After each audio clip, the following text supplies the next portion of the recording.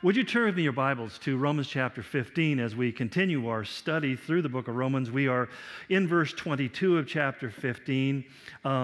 This is the second to last inning in this game that we've been playing. We're finishing up the book of Romans next week as we'll look at chapter 16. But today we want to look at the final part of chapter 15 where he talks about what I term living generously. And if you don't mind, would you stand with me as we begin by reading in verse 22?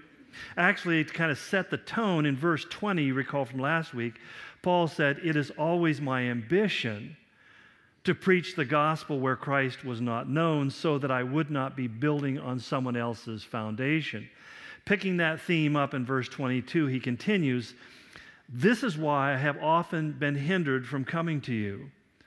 But now there is no more place for me to work in these regions, and since I have been longing for many years to see you, I plan to do so when I go to Spain.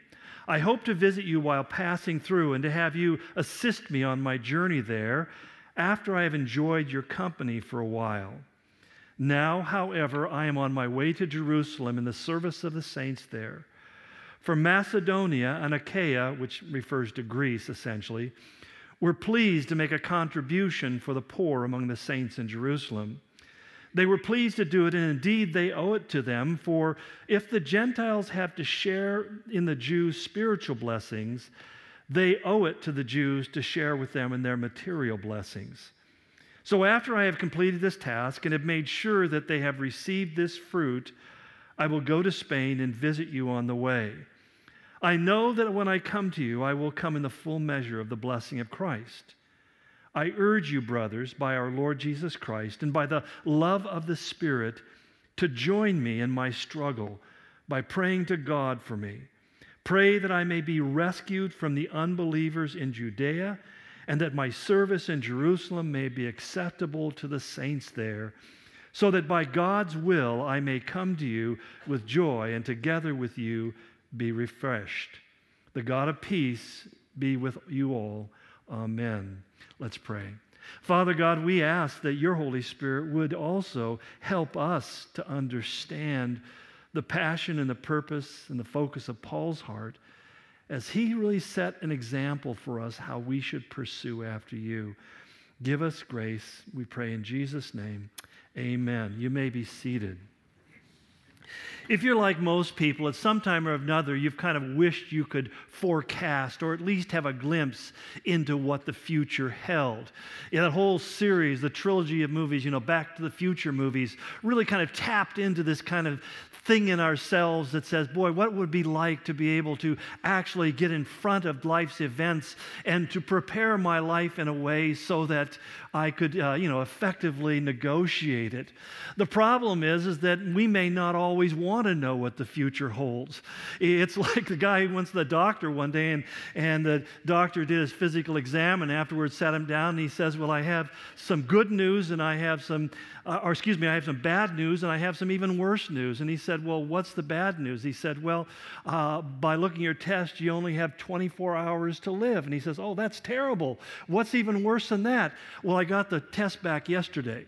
So, sometimes we assume that we have a grip on the future, and even when we're dealing with what we think is reliable information, like stock forecasts and things of that nature, we often end up getting some different results because, as we talked about last week, that's why they call it the future. We don't know what it holds. And sometimes I think we're better off not knowing. In fact, Solomon was the one who said in Proverbs 16:9, he says, "In his heart a man plans his course, but the Lord determines his steps." Or as we sometimes shorten it up, man proposes, but God disposes. I found some of the best ideas I've ever had, God has flushed. So, as John Lennon once quipped, very interestingly, kind of ironically even, he said, "Life is what happens to you when you're busy making other plans." And as he was walking back to his apartment in the Dakota one night, a man came up and shot him to death in the street. He was making other plans. Life just overtook him in ways, or I should say death did, in ways he hadn't anticipated. But that's not to say that God doesn't at the same time give us kind of some broad outlines, a kind of a general sense of what he intends for your life and for my life. Not just in the bigger sense. Certainly, we know that we have the Bible, which tells us both the beginning of the story as well as the end of the story.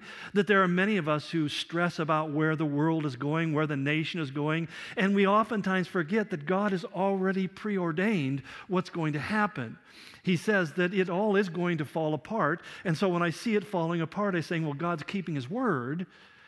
And I also know that it's only until the last Trump is elected that we have to worry about these kind of things. So the simple fact is that God says in the end He is coming back and He's going to set up His reign upon the earth, and we are going to live and reign with Him. No worries, okay? God is in control. But even when He gets down more specifically, sometimes He tells you the details about your life and my life. In fact, to the Apostle Paul, he 5 times tells us, I am the apostle to the Gentiles. That had a very clear specification to it. In fact, as he opened his letter to the Romans, we studied in verse 1, he said, I am Paul, a servant of Jesus Christ, called to be an apostle, and set apart for the gospel of God. Essentially, that became Paul's operating rubric. That was how he focused the attention of his life and focused his time, his money, his energy, all of his resources militated around those things that, as I would summarize it, essentially he said he was God's servant, serving God's people for God's glory. And when we have that orientation to life, what the consequence is what I call generous living. We win generously. Because when we realize I'm God's servant, it's not about me, it's about what He wants. When I realize that I'm called to serve God's people in whatever way that He will give me the opportunity and the ability to do, and when I realize that the ultimate goal is that God becomes glorified, then I find that there follows naturally a generosity of heart, a generousness towards my time, a generousness towards my money, a generousness towards my energy. It's just something that you find flows out of you. Somebody doesn't have to sit there and be your nanny telling you, you have to do this and you have to do that. You just become wide open to the opportunities because I begin to realize I am God's servant. I'm called to serve God's people in a way that brings glory to Him. Generosity is the natural consequence. But Paul also understood within this focus of his life that there were hardships that were going to be part of that mission. In fact, at his conversion, he is told, you ever wish somebody would give you a word from the Lord? If I were Paul, I probably would have said to Ananias, can we just not go any further? There's sometimes you don't want to know because he's given a very specific word about his future. And it goes like this, you are my chosen instrument. All right, praise God, I've been chosen by God. I am God's tool to carry my name before the Gentiles and their kings and before the people of Israel. Wow, glorious ministry. I can imagine already he was beginning to think about the handouts, the print-ups, the posters, the TV ads, the television contract. I'm going to go out, I'm going to have this amazing celebrity-level ministry. And if he would have just stopped there, it would have been great. But Ananias had to keep on talking. And he adds this one last phrase, and I will show you how much you must suffer for my name. Oh, stink. How much you must suffer. Wait a minute. I don't want to sign up for this army. I want to sign up for the one with the condos. But later on in the Corinthians, he tells them how literally this becomes fulfilled in his life. He says this, I have worked much harder, been in prison more frequently, been flogged more severely, been exposed to death again and again. 5 times I received from the Jews 40 lashes minus 1. My grandson yesterday hit me with his little foam sword really hard, and it hurt. I don't think they were using foam sticks, okay? 40 times, 40 lashes, 5 times. 3 times I was beaten with rods. Once I was stoned. 3 times I was shipwrecked. And then he adds, constantly on the move. I've been in danger of rivers, bandits, my own countrymen, from Gentiles, in the city, in the country, at sea, from false brothers. And I have labored and toiled and gone without sleep. I have known hunger, thirst, cold, and nakedness. You know, I don't know how you read that, but I see suffering in all of that. And he says, I'm going to show you that that suffering is not a sign that you missed my call. It's going to be the validation that you're going to get that you're actually where I want you to be. Have you ever noticed that about yourself? When something hurts, when pain comes into your life, when disappointment, loss comes in your life, the first response is, what did I do wrong and how can I avoid this ever happening ever again in my life? Or we complain, God, why did you let this happen? We have to understand that all that live godly in Christ Jesus, Paul said, will suffer, and he said even persecution. So that we shouldn't act, Peter said, as if something strange has happened to us. Paul wasn't alone in that suffering. In fact, Jesus warned us, didn't he, in Matthew 16:24? He says, if anyone would come after me, he must deny himself and take up his cross and follow me. The New Living Translation says he must forsake his selfish ambitions and follow me. That becomes a reality, that if I'm going to follow him, there's going to be something that's going to be taken from me, and there's also something that has to be taken up. As a young Christian, we used to always hear about walking the way of the cross. And the idea is that if I'm a disciple, if I'm a follower of Jesus, I am letting go of something that I might take something else on. And it's interesting when you think about the image of carrying a cross. A cross was not an easy burden. Just the transit bar itself, as some think that Jesus only carried that crossbar that he was hung in. The upright was usually permanently set in place. Oftentimes they just simply used a tree and then they hung you on a crossbar on the transit bar. But that alone could weigh 80 pounds. I mean, think in terms of a railroad rail. You know, you're talking about this piece of timber that's heavy. And you can't carry anything else if you carry it. That's the first thing we notice. That if I'm going to carry my cross, it means that I have to lay down all the other accoutrements and things that I've kind of picked up along the way. There are things that have to be let go because I do not have the strength to carry both. But also it requires a focus and a concentration. That I can't be looking to the left, I can't be looking to the right. I have to stay fixed upon the goal. And that's why Jesus said, if any man puts his hand to the plow and looks back, he's not worthy. Well, we would understand from a farmer's perspective, not only would he make terribly crooked and meandering furrows, but more importantly, he would just simply never reach the goal that he wants. Well, Jesus said, you have to understand that if you're going to be my follower, that's what is incumbent in all this. And as many have observed, this is how God works. There's an anonymous poet who once said, and I just paraphrase it very quickly, he said, when God wants to mold a man, watch his ways, how he hammers him and hurts him and with mighty blows converts him.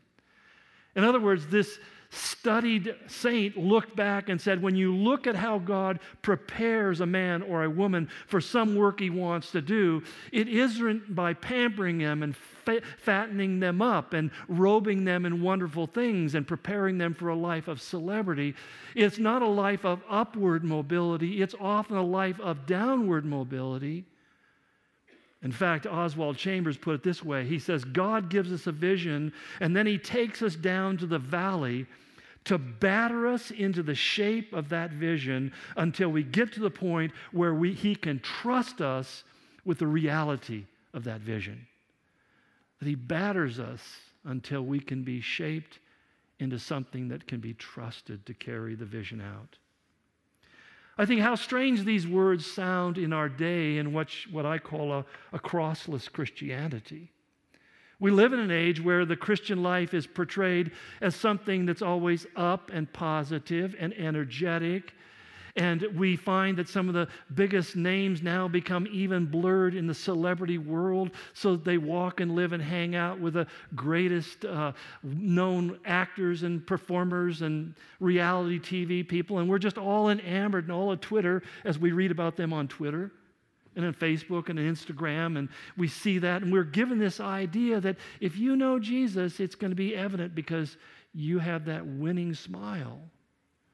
And Paul, in the history of the church, and other great men like Oswald Sanders or Oswald Chambers or so on, let's go on, say you have to understand that if you're going to follow Jesus, you have to begin by denying self. There's my first issue. Everything in me doesn't want to deny myself. I woke up this morning, and I hate to confess this to you, I was thinking about me, not you. You know? I was thinking about my aches and pains and the need for that divine refreshment called caffeine. You know, Holy Spirit moves in many ways, and caffeine happens to be one of them. And simply you find yourself oriented towards that. And is it not a battle to lift your eyes off your own self, even your own shoelaces, and look around you and say, there are others that I should be concerning myself with? Now, if you're a mom with preschoolers, you don't have a choice. They do that for you anyway. But the simple reality is that we live in an era in which somehow the idea of being a Christian without ever having to carry the cross, in fact, even to the point that if the theology and the morality of the Bible contradicts what someone wants to do, then we amend Scripture or we reduce it to an ancillary text that we don't really have to take seriously. In fact, if you take those points seriously to the point where you actually talk about them, you are so unloving. And suddenly you end up with this aberrant hybridization of Christianity that may be able to run on multiple fuels, but none of them is the Holy Spirit. And they may give you great mileage in this world, but you won't find yourself journeying to any place you want to be. Because God said there's only one fuel, and that's the Holy Spirit. And he also not only is the Holy Spirit, but he has another name. He's the Spirit of truth. And he becomes concerned about truth. Well, in a crossless Christianity, truth becomes negotiable. Its prophet is a man named Pilate who simply said, "What is truth?" And that's the kind of thing you find increasingly spreading in the church today and in the world today. But interesting, as Paul comes to the close of this letter, he reveals that he's also coming to the close of his ministry in the Greek world. When he says, "But now there is no place for me to work in these regions." Now, this is kind of interesting because here Paul is really at the pinnacle of his ministry effectiveness. He has planted churches all over the Greek world, and they are growing and thriving and multiplying. From places like Ephesus, not only are thousands getting saved, but they're planting churches in Philadelphia, Colossae, Laodicea. All around that region, churches are popping up. Philippi is thriving. Corinth is amazing what God is doing there. He is at the pinnacle of his career, and he says, "But I have really come to the end of my effectiveness in this place. I have no more place to serve." He's not saying that everybody had been reached, but he says, "I've played my part, and I know what my part is, and now it's time for me to turn that over to others and find new territory." Paul's thoughts were not on retirement, but rather his thoughts were simply, what's next? Where has the gospel not yet been preached? You see, Paul was, in our parlance, a pioneer. He went to the place where nobody else had yet been. And it appears that he simply followed what I would call his sanctified heart. You know what I mean by a sanctified heart? In Psalm 37:4, the psalmist says, "Delight yourself in the Lord, and he will give you the desires of your heart." It's interesting. Most of us say, "Well, wow, God's going to give me the desires of my heart." But the caveat here is, are you delighting in God first? Is your source of joy and fulfillment in God? Is his glory your primary motive? If your desire for glorifying God is the primary drive of your life, guess what? He's going to give you just what you want. He's going to empower you to glorify him. And Paul said he discovered that sometimes that comes through life, sometimes that comes through death. Sometimes that comes through sickness, and sometimes that comes through health. Sometimes that comes from financial success, and sometimes that comes through financial disaster.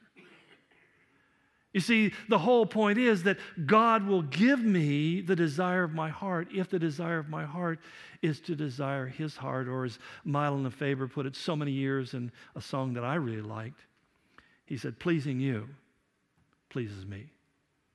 If the pleasure of my life is to please God, then God says, I will give you those things that will bring you great pleasure because your pleasure is in pleasing me. And so Paul is in his sanctified heart says, I'm looking around, as he said, to that place where the gospel had never been preached, where Christ was not known, rather than building on somebody else's foundation. Now, I don't criticize someone who builds on somebody else's foundation, because some people are called to build on existing foundations.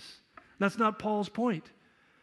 But he said, for me to do that would not be faithful to what God had called me to. And so he said, since I have been longing for many years to see you, I plan to do so when I go to Spain. In other words, Paul says, I've heard about what God's doing in Rome for decades, and I've just yearned to be able just to experience what God is doing there, but I'm just coming for a visit. In fact, the text seems to indicate, many scholars say, that he's actually saying, I'm going to give you the opportunity to sponsor me for mission work in Spain. Sponsor is a code word for give me money. That you can be able to send me on to do this work. And it's ironic because historically we find that in later centuries, the church in Rome in the 2nd, 3rd, and 4th century became known around the world for the church with the greatest finances, which they sent into missionary works all over the world, much like America has been honored to do through the centuries. That out of their prosperity, they were able to bless others. But in Paul's day, Spain, or as they called it, Hispania, was considered the end of the earth. Literally the words of Strabo, the map maker, the Roman map maker of that time, a contemporary of Paul's, he called it the end of the earth. I mean, that was the end of the Mediterranean, and beyond that was a great Atlantic, and nobody knew what was beyond that other than scary, monstrous things like, well, anyway, I won't give an example. But essentially, I'm trying to learn self-control, But Paul says, that's what I really want. That's the passion of my heart. And then he throws in this contraction. He says, but before I do that, I have to go to Jerusalem. Before Rome or Spain, he had to take care of business in Jerusalem. And that in itself was a journey that was far more threatening to Paul than either the wickedness of Rome or the wildness of Spain. Because Paul was hated by the Jews probably more than any other man in his day. They considered him a heretic and a traitor and worthy of death.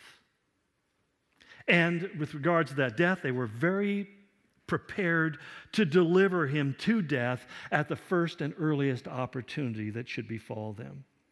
Now, I sometimes try to put myself in kind of that frame of mind and think, what would it be like to walk into a situation where as soon as people hear your name, immediately your life is in imminent danger?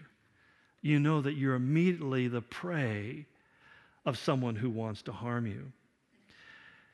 And it was only slightly better between Paul and the Christians in Jerusalem, as James went on to inform him in Acts chapter 21. James, the elder of the church of Jerusalem, said to him, many thousands of Jews have believed, and all of them are zealous for the law.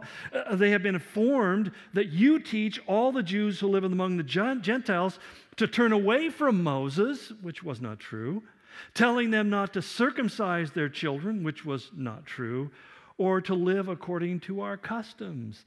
Not true. He never told the Jews that. He told the Gentiles that they didn't have to. So these were false accusations by people who failed to make important, even though sometimes they are subtle distinctions. But indeed, shortly after Paul arrives, we read in Acts that he is assaulted, he's plotted against, there's an attempt to murder him, he's arrested, eventually he's imprisoned and ends up being in prison for 4 years. And in the end, we know he made it to Rome, but not as a missionary, but rather as a prisoner. So it's not surprising that prior to Paul leaving Philippi, in his letter to the Romans, asked them to pray for him. He says, I urge you in verse 30 to join me in my struggle by praying to God for me. Pray that I may be rescued from the unbelievers in Judea and that my service in Jerusalem may be acceptable to the saints who are there. Those are his prayer requests. So we ask the question, or I think at least we should ask the question, why in the world did he go? The question kind of begs itself. Why not avoid the danger and go directly to Rome and then on to Spain? Why? Well, ostensibly we know that the Macedonians had come up with an idea. Paul tells us in Corinthians it was their idea. On hearing about the sufferings of the church in Jerusalem and their extreme poverty and hardships, they said, why don't we take up a collection to help minister to their material needs? So all of chapter 8 and chapter 9 of 2 Corinthians is all about the details of taking this collection. And Paul's concerned that when they come to collect from the various churches, they won't be prepared, or people will take an attitude that they don't really want to do it. They made promises and now they don't want to keep them, and all this kind of dynamics are going on. And he reminds them, yet God loves a cheerful giver, so give cheerfully and so forth. And this is incumbent upon Paul. And he says, I am going to make sure, number one, that it gets taken care of properly, but secondly, that it's also something that's done acceptably to the church. So that when we analyze it, really we find that there are three reasons behind Paul's journey to Jerusalem. Number one, the practical necessity that faced the Jews. Number two, an effort to promote unity amongst the Jews and the Gentiles. And number three, he says to pay a debt that they owed to the believers in Jerusalem. Let me kind of expand those a little bit, if you don't mind. And if you do. In verse 25, he begins by talking about the issue of practical necessity. He says, to make a contribution for the poor among the saints in Jerusalem. The Jerusalem church, the mother church of Christianity, if you will, was a deeply impoverished church at this moment in time. And because of persecution, many had been martyred. We read in Acts about the martyrdom of James and of Stephen and many others, certainly. Paul himself had a hand in that persecution and that martyrdom. Many others had been forced to flee and became refugees around the Greek world because it wasn't safe for them to continue to live in Jerusalem and eventually Judea. But there was also those who stayed behind. And they were subject to ostracism. Many of them were kicked out of the synagogues. And to be kicked out of the synagogue wasn't like today. In other words, to be in a synagogue meant that you were part of that community. This was a generational thing, but it was also an issue of identity. Your family and everything about it was noted based upon where you went to synagogue. So that Paul himself was a rabbi, we believe, of what was called the synagogue of the Libertines or the freemen. It was made up of slaves who had been set free and had become Roman citizens, and all that kind of identified with the life experience of the Apostle Paul, and they had this in common. It's very possible that their services were in two languages, both Hebrew and in Greek. And so these guys not only worshiped together, but they were also intermarried together, and they shared occupations together, so that as it was then, so it is today in many parts of the Asian world. That if you convert to Christianity, you not only are rejecting the gods of your forefathers, and therefore neglecting to worship them and their gods, and give them the due that they deserve in the afterlife. But you also become cut off relationally. If you're a woman or a man, no one will marry you. So you're embracing a life of singleness. If you are working, you will be deprived of your employment because almost every job was a family profession that was connected to other families. Now you have no family, no prospects for one. You have no source of employment. And what follows very quickly at that is serious economic crises. You are socially and economically cut off. Initially, the church responded, we read in Acts chapter 2, by selling their possessions and goods, and they gave to anyone as he had need. They literally sold off everything they had, and just as a natural expression of generosity, gave as people had need because they couldn't just stand back and watch people starve. But once those resources were gone, a deep poverty began to settle in over the church.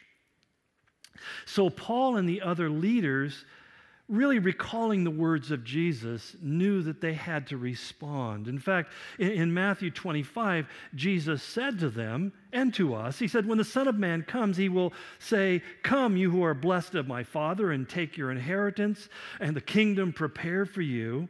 And then he adds why they are being so blessed. He says, I was hungry. You gave me something to eat. I was thirsty, and you gave me something to drink. I was a stranger. You invited me in. I needed clothes, and you clothed me. I was sick, and you looked after me. And I was in prison, and you came to visit me. And he goes on, he says, then the righteous will answer him, Lord, when did we see you hungry and feed you? And the king will reply, I tell you the truth, whatever you did for one of the least of these brothers of mine, you did for me. Now, some point out saying, well, Jesus' brothers in that context would be the Jewish people, so therefore we have an obligation to the Jewish people. And I don't totally disagree, but I don't think it's limited to them. I think it even has application to the world in which we live. And the reason I say that is because what we find that James later on would say, as the elder of the church in Jerusalem, he makes this comment, suppose a brother or a sister is without clothes and daily food, and if one of you says to him, go, I wish you well, and keep warm and be well fed, but does nothing about his physical needs, what good is it? And he uses that as an example of people who say they have faith, but there is no expression of that faith in any kind of measurable, tangible way. In other words, there's a connection, interestingly enough, here, that if God is working in my life, that I am so impacted by the generosity of God, as Paul said to the Corinthians, he who was rich made himself poor that we might experience the riches of God through saving grace. How can we therefore neglect people who are suffering? In fact, John would add in his first letter to the churches, written many years later, but along the same line, he says, if anyone has material possessions and sees his brother in need, but has no pity on him, how can the love of God be in him? And it's interesting, we get that backwards sometimes. We think, well, okay, now I'm going to show that I love God by being generous and being benevolent to people who are without. No, he doesn't say that. What he says is, when the love of God is living in you and you can come upon a need that you can respond to reasonably, you do, because that's what's driving you.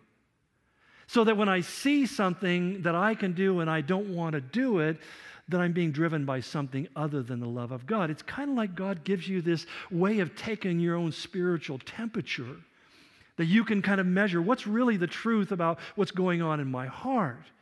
Now, here's one of the things I think is one of the great downfalls for all of us. We worry endlessly about what other people think about us. And we fail to realize that most of the time they think very little of you because they're thinking mostly about themselves. But what really matters is not what someone else says about me or someone else thinks about me, but what really matters is what God knows to be true. And he's incessantly attempting to invade your life in a way where you let him speak into your life, to you, and call you to do what he wants you to do. That's so essential. It's the evidence, more than anything else, of a converted life. You know, I know when I look at a congregation of people anywhere, I know that there are at least 3 different kinds of people sitting in that room. There are those who are the Christianized, You know, they know the routine, they know the ritual, they know the words, they know that they've been Christianized, they've been raised in a Christian environment, and they get all that data and detail. Then there's those who have been convinced, intellectually they buy into it and saying, I believe it's all true. But there's a third category, which are the only ones that really get anywhere in terms of God and eternity, and those who have been converted. And converted people aren't simply people who have been changed, they're people who have been cured of this sickness called sin and death. They've been cured by the blood of Jesus Christ. And it has been such a powerful curative that in the same way, a man who is dying from a disease, who suddenly is healed, and like the man at the beautiful gate, jumps up, leaps and runs and praises God, immediately everybody knew this man has been healed, he has been transformed. How did they know that? Because before he was sitting on the ground, crawling by his hands and elbows, and now he is standing on two legs, and he's leaping and he's jumping and he's praising God. Something good has happened in his life. And that's the whole point. The church oftentimes has multiples of people who can agree with everything and who can answer all the questions and check all the right boxes. They can meld in with the culture and feel comfortable, but they never are really changed because they've never really been cured. Do you know why when Peter said he's like a dog who returns to his own vomit? You know why the dog returns to his own vomit? You may want to get your pencils and papers out of here. Because he's a dog. And that's what dogs do. When the dog steps back and goes, what in the world am I doing? What am I looking this stuff up? Yeah, I know, we'll say, well, you've seen the places that dog's tongue's been, that's the worst of it. That's not the worst of it. But the bottom line is, something changed when he stands up on all two and says, I don't even want to touch that. That's disgusting. We know something has happened to that dog. And you better start giving him a place at the table. God changes people. And that's the only thing that changes people. Because without the cure, you'll never be changed. Well, that's why Paul himself would add into the conversation. He says, command those who are rich in this present world to be generous and willing to share. But secondly, Paul not only saw the practical need and couldn't close his eyes to it, but he was hoping to promote a unity when he goes on and says, pray that my service in Jerusalem may be acceptable to the saints there. You see, the best way to heal distrust that existed between the Jews and the Gentiles, especially in the church, was through the act of generosity. In fact, in 2 Corinthians 9, Paul says in verse 12, speaking to Gentile believers, he says, this service, talking about the money that they were sending, that you perform, is not only supplying the needs of God's people, not only just the practical, but is also overflowing in many expressions of thanks to God. What happens when suddenly a Gentile gives them the monies that they need to buy food? They start praising God. They stop worrying about the source and begin to rejoice in the fact that God heard their prayers. He says, men will praise God for your generosity, and in their prayers, their hearts will go out to you because of the surpassing grace God has given you. And there becomes the key. Their hearts will suddenly open up to you, and they'll be willing to walk in fellowship with you. We had a little campaign a few years ago, remember, with the t-shirts, Generosity Changes People. And the reason why we came up with that is because we made this observation: generosity changes people. We see it all the time when somebody stops their car when they don't have to and says, go ahead and go across. When they allow you to merge into traffic, even though it may put them behind schedule. When somebody says, hey, don't worry about it, I'll cover that for you. These kinds of things that happen when people do little acts of generosity, it changes our perception of them, because what do we begin to do? We say, there's a generousness in them. And you know where true generosity comes? It comes from God. Oh, there are people who feign generosity. I mean, I hate to say it, but there's all sorts of businesses that give away free stuff. Come into our shop and we're going to give you this free stuff. But why are they asking you to do that? It's not because they want to give you free stuff. They don't have any other way to get you there to pay for the other stuff. We're used to that, and sometimes we're guilty of that ourselves. But the truth of the matter is, when somebody just does something without any purpose to manipulate or to take advantage or to promote themselves, they just simply say, my heart hurts over what you're going through. That generosity changes our whole relationship with them. And Paul was trying to bring healing into the church. Now, that's a little kind of a foreign concept today because we live in a form of Christianity that's not really all that nice to each other.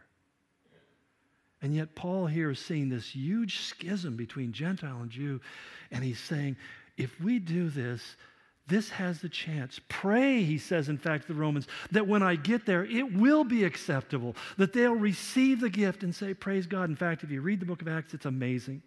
Paul shows up with this gift. James and the other elders are all there, and he's bringing them to a significant amount of money. And basically, that's when James issues this warning saying, Paul, we really appreciate this, but you have to understand, you're not safe on the streets. So let's do this. We have these men who are under a vow, and they can't break their vow until they pay the temple a certain amount of money, and they don't have the money. So would give them some of the money so they can pay their vow, and you join with them, shave your head just like they're shaving your head. You go through everything they're going through so that the Jews will see that you're still a good Jew. And so Paul says, okay, I'll do that. And he almost gets himself killed. It didn't really work out that well. But nonetheless, Paul believed and knew that generosity changes people. But thirdly, he did it because he said, when it's all said and done, there's a certain debt that's owed. And this is where he gets into, we go from the practical need to the spiritual need of generosity to simply the fact that there are some things that we have a duty to do. In fact, he says in verse 27, the Gentiles owe it to them. They owe it to them because he says if the Gentiles have shared in the Jews' spiritual blessings, they owe it to the Jews to share with them in their material blessings. And in saying this, Paul is really citing a biblical concept, a biblical principle that basically he says even of himself to the Corinthians in this whole context in chapter 9. He says, if I have sown spiritual seed among you, is it too much if we reap material harvest from you? The Lord has commanded that those who preach the gospel should receive their living from the gospel. So that he's simply saying we have to also understand that there are certain duties that are incumbent upon us as God's servants. It's interesting because the one thing that stands in the way of generosity in most of our hearts is something that we have difficult time admitting to, and it's called greed. The opposite extreme of generosity is greed. And generosity and greed can exist in varying degrees in our life. But I love what Dave Roper had to say about it in one of his books. He said, greed, he says, is a state of mind in which it is easier to forget God than any other. It's a state of mind that is easier to forget God. He says it destroys our natural appetite for God. And then he adds this little quip I thought was very clever. He said, money talks, but mostly it lies. Money talks, but mostly it lies.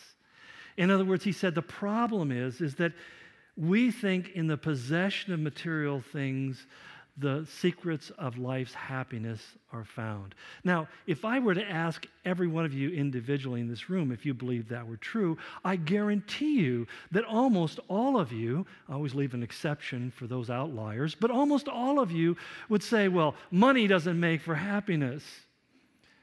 And at that moment I said, well, why don't we try and find out? Give me all your money, and we'll measure next week whether I'm happier. I mean, and your natural response is going to be, what? You crazy? I need that money. And it's such a powerful leverage in our life for both good and for both evil. I think that it's like someone once said many years ago when we were wrestling with the problems of television viewing, where they said, be a family that owns a TV, not a TV that owns a family. And it's the same way that be people who are financially responsible and mature and measured and self-controlled, but just make sure in being self-controlled and being good managers of what God's given you, that you don't get owned by that and begin to think that your security is in money. And let me tell you when that becomes the toughest, and I speak this from experience, it's when you begin to see the windows of your life slowly closing off and you begin to look into the future. Oftentimes the people who are most stressed about money are the people who are coming to the end of their earthly journey and are terrified that they're going to end up with not enough to make it to the end. And the sad thing is that David said something in the Psalms I think that we should really bank on. He says, I was young and now I am old, and I have never seen the righteous go hungry or their children begging for bread. In other words, God makes promises to us. Seek first the kingdom of God and his righteousness. I will take care of the rest. That you don't have to lay awake at night worrying about how am I going to make it? How am I going to survive? Now, please, I'm not suggesting, therefore, give it all to the church. Unless you're thinking of me personally. No, I'm not talking about the simply sitting back and saying, God, first of all, riches are uncertain. They're really uncertain. 2008 proved that to a lot of us, right? When we saw our 401s go to 201s, right? So they're uncertain. You can't bank on them. The entire system could collapse without anybody knowing it. I always like the guys who write books on why the economic system collapsed. They always write them afterwards. How about somebody who can forecast? And you do have forecasters, and most of them are whack jobs too. But the bottom line is, we don't know. We don't even know if you and I are going to be here sucking air by this afternoon. And that's why Jesus said, seek first the kingdom of God and his righteousness. And he'll take care of everything else. He'll work out the details. Because, see, I don't know what the future holds. What I do know is that I am called by God to be God's servant, serving God's people for God's glory. And when I make that the focal point of my life, I tend to be a more generous man. I'm more generous with my time because I am willing to take the time to talk to somebody or spend time ministering to somebody or going out of my way to facilitate something for somebody. Even though it doesn't fit into my calendar, I'm going to do it because God says this is how you serve me. I'm going to find him doing that with my monies because I'm not going to look at my monies and say, these are my monies. I'm going to simply say, God, thank you for your grace. Thank you for your generosity. Thank you for what I have and all that you've given me, but they are yours in the end of the day. As Corrie ten Boom said, I learned to hold very lightly to the things of this world, for I never knew when God would require them of me. And thirdly, I become generous with my energy. I serve the Lord with all my heart, soul, body, and strength. That I have to confess something to you. There are sunny Saturday afternoons where I'm sitting in my study and saying, why don't I just jot a few things down and go out and enjoy the weather? This time of year is a real struggle for me to really say, you know what? I have an opportunity to say something on Sunday morning that could heal somebody's life in an eternal way. Could make all the difference in the world. God, deliver me from that self-seeking, lazy, sun-indulgent personality that just wants to find a white beach with warm water and sunshine. Forgive me for wanting to be that guy, and let me commit myself to giving my utmost for your highest glory. So if you want to know, what can we pray for Pastor Ken next week? Well, I was thinking, first of all, the Ferrari, but just cross that off the list. But secondly, a Cayenne or Carrera would be fine too. No. In fact, that list is really long. No, but that's one of them. God, don't let me give place to seasonal affective disorder, because you always end up sad. God, I pray in the name of Jesus that you would stir our hearts and our minds in a way that would be yearning and earnest after you. I know that as I'm saying these things today, there are some people who are going to be significantly disinterested in what I'm saying, because maybe in reality they have just been Christianized. They've heard this so many times. It's like the lady who said to me, I don't like to read the Bible because it's just got kind of boring after a while. And I thought, oh, dear woman, you may have been Christianized and know that it's supposed to read it, but you don't love God's word because you don't know God. Or maybe, Lord, that there are people who believe it's true and convinced of all the facts, but they don't want to deny themselves. They want another path, and they're going to maybe even pretend that they're walking with you, but in fact, there's a path they're following that has nothing to do with you. They may put on the robes of religiousness, but in fact, their heart is far from you. They draw near to you with their lips. They may even raise their hands in worship and sing the songs, but they don't know you. They don't want to follow you. But I know, Lord, there, and I pray that most of us here are those who have truly been converted.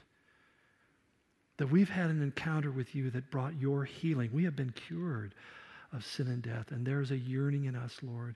And I just pray, Father, that we would begin to tattoo on our minds and our foreheads that I am God's servant, serving God's people for God's glory. Because out of that will come a generosity that will change hearts, change lives. Give us this grace, Father, we pray. In Jesus' name, amen. As we continue for a few more minutes worshiping God, whether that be through prayer or singing or meditation or contemplation or reflection or confession or whatever it is that is the necessary response for you tonight or this morning, I just pray that you would respond to God. That I find that in the church today we are such a harried and busy people. We're so caught into the pillar to post existence that the idea of just sitting and doing nothing for a few moments feels like a waste of time, a waste of energy. And yet the irony is when we call waiting upon the Lord doing nothing, we have missed the point completely. There's nothing that you can do today or the rest of your life that's more important than the next few minutes that you just spend in the presence of God. Our Father in heaven is yearning for you and I to just take this moment to open our hearts as wide as my arms are open and saying, God, I want you to fill me with your Holy Spirit. I want you to take my life and use it for your glory. When we truly do that, then the elements that we partake of week to week become more than just elements. They become more than a sacrament, and more than a religious observance or ritual. They become a statement of faith, an objective, measurable way in which I simply say to God, your body was given for me. Here's my body. I give it back to you. Your blood was poured out for me. Your very life was shed for me. I'm laying my life out for you, Lord. Take it, Jesus. You can have all of me. Spend me. Spend my life the way you want to spend it, on what pleases you. If you need prayer, myself and some others will be available up front to pray with you. But I just really encourage you on whatever level you're at this moment, whatever circumstance you're in, that you would be one who responds to God and you give him permission to work in your life.